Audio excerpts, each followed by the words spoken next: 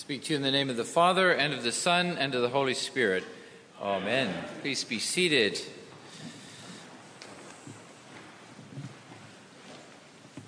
I gave a summary of my sermon at 9 o'clock, and the summary went 12 minutes. So I've got my watch out. I'll try just to give you the summary. Do you know this? If you're in the woods with your friend in the forest and you encounter a bear, how fast do you have to be able to run? Just faster than your friend. We live in a culture that's big on comparison and competition. To be honest, when I was a student in school, when I had a project or an exam, I didn't usually care how well I did. Didn't really care, as long as I did better than the next guy. You know, and that's just, you can consign yourself to that if you get stuck on comparison. You can always feel inadequate or less than other people, and it's not about how well you do in comparison, it's how well you live out the life God has called you to. But that's hard. But comparison can also give us a sane perspective on what's going on. If we drive around, we tend to look at the houses that are bigger than our house and feel unfortunate. We don't usually drive by houses that are smaller and think, oh, I'm so fortunate. Helen Keller said, instead of comparing our lot with those who are more fortunate than we are, we should compare it with the lot of the great majority of our fellow men. It then appears that we are among the privileged. Written by someone who is deaf, dumb, and blind. In our gospel reading today, then, we have an extraordinary comparison that I think is meant to help us live out our life of faith. So I invite you to turn in your bulletin to our gospel reading today from the Gospel of Matthew. Peter comes to Jesus and says, Lord, if another member of the church sins against me, how often should I forgive? As many as 7 times? Now, the translation we have here is another member of the church. The Greek just has the word for brother. And we know Peter's brother's name, Andrew. So it's easy to imagine the two brothers having at it, getting up each other's noses. And Peter saying, how long do I have to put up with him? Being annoyed and frustrated. Peter's must have had a bad week. And he says, do I have to do it 7 times? The rabbi said you have to forgive, but only 3 times. So Peter's kind of thinking he's gone way beyond the 3 with suggesting that he would do it 7 times. But Peter explodes his understanding of forgiveness and says, no, you must forgive 77 times, or some translations, 70 times 7. In other words, to keep forgiving until you lose count. Because I think forgiveness at its heart is the very opposite to keeping count.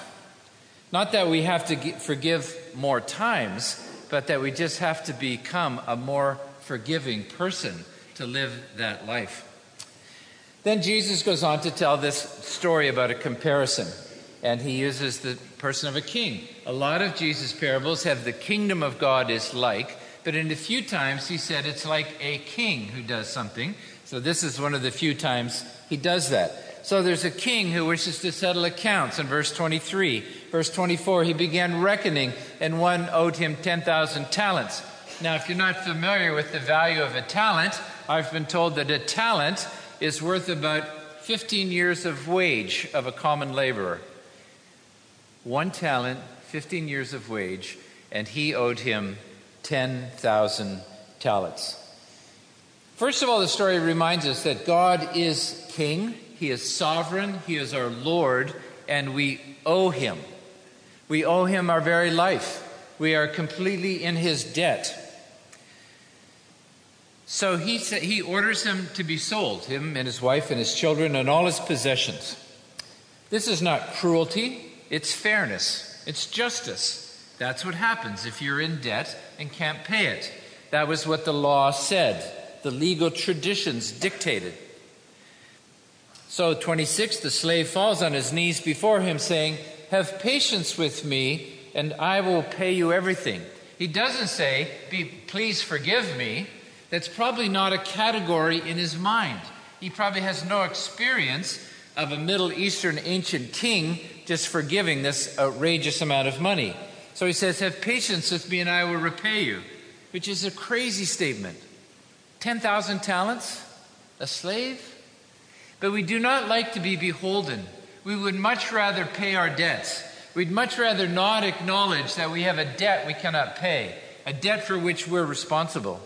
So he says, have patience with me and I will repay you. Verse 27 then, the king demonstrates his great compassion. It says, out of pity, in the depths of his heart, he looks at him and releases him from the debt and forgives him. The king does the unthinkable. Who would do that? It shows us, A, that he must have been very wealthy if he could write off a debt of 10,000 talents, a huge amount of money, but also he has great compassion. Forgives his slave, which means freedom for his wife and his children and his possessions. So we have this great picture of generosity. Then we come to the comparison, verse 28. The same slave, as he went out, came upon one of his fellow slaves who owed him 100 denarii. So what do you think he's going to do? You think, man, the king has been so generous, you'll be generous, right? But no, he seizes him by the throat and says, pay what you owe. The fellow slave fell down and pleaded with him in exactly the same words as the other slave had used to the king. Have patience with me and I will pay you. The difference is this fellow slave probably could have paid him. It was just a couple days' wages. 100 denarii is a very manageable amount. But the other slave refused and threw him into prison until he could pay the debt. The king had offered to sell the slave, not throw him into prison, but this fellow slave just goes the extra mile and wants to throw him in prison. How do you think God expects us to live when we're conscious of how much he's forgiven us? How big our debt was to him, and yet he forgives us. Does he expect us to reflect that in how we deal with one another? How quickly the slave forgot the mercy and compassion he had just received. And so, verse 31, when the fellow slaves saw what had happened, then they tell the master, he says, you wicked slave, I forgave you all that debt because you pleaded with me. Should you not have had mercy on your fellow slave as I had mercy on you? And in anger his Lord handed him over to be what? Do you see it in the text? To be tortured until he would pay his entire debt. It's rather a grim ending to this passage where the king is being fair and then he's being merciful, and now he seems to be vindictive almost. God is not under an obligation to forgive. Despite what the German poet said, God has to forgive me, it's his business, by Heinrich Heine, a German poet. But God's not under obligation to forgive. Forgiveness is not justice. It's so much more than justice. And in this comparison, just to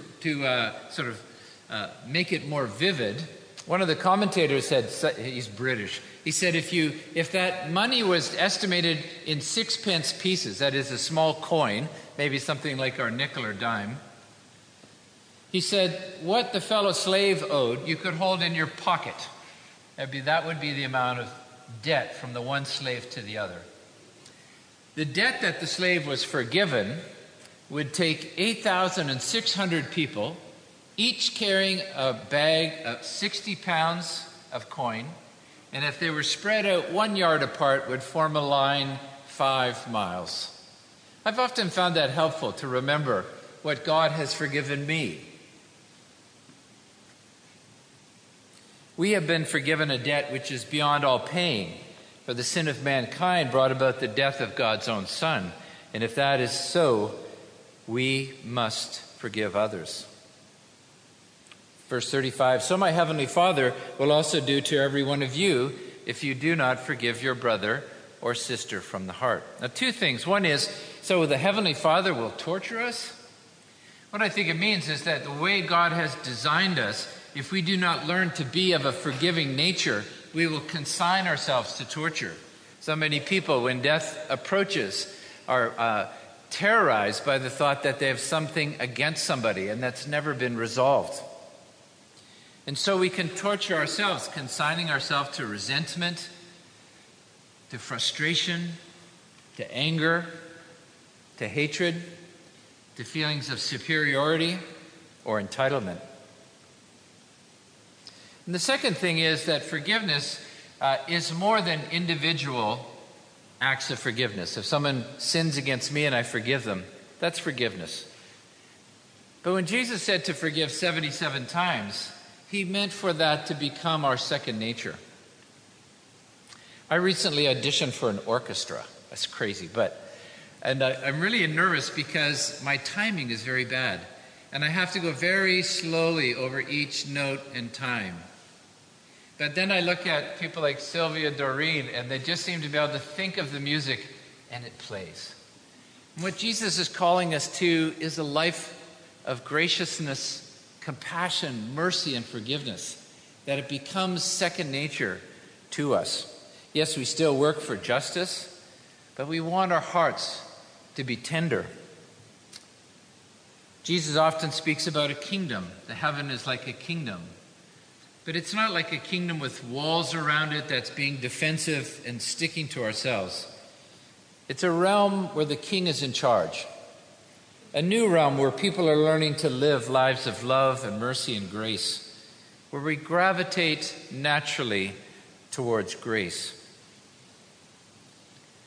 Father Bates does a wonderful forgiveness seminar. It's about a 3-hour seminar. He's offering it again in November. I know some of you have taken it.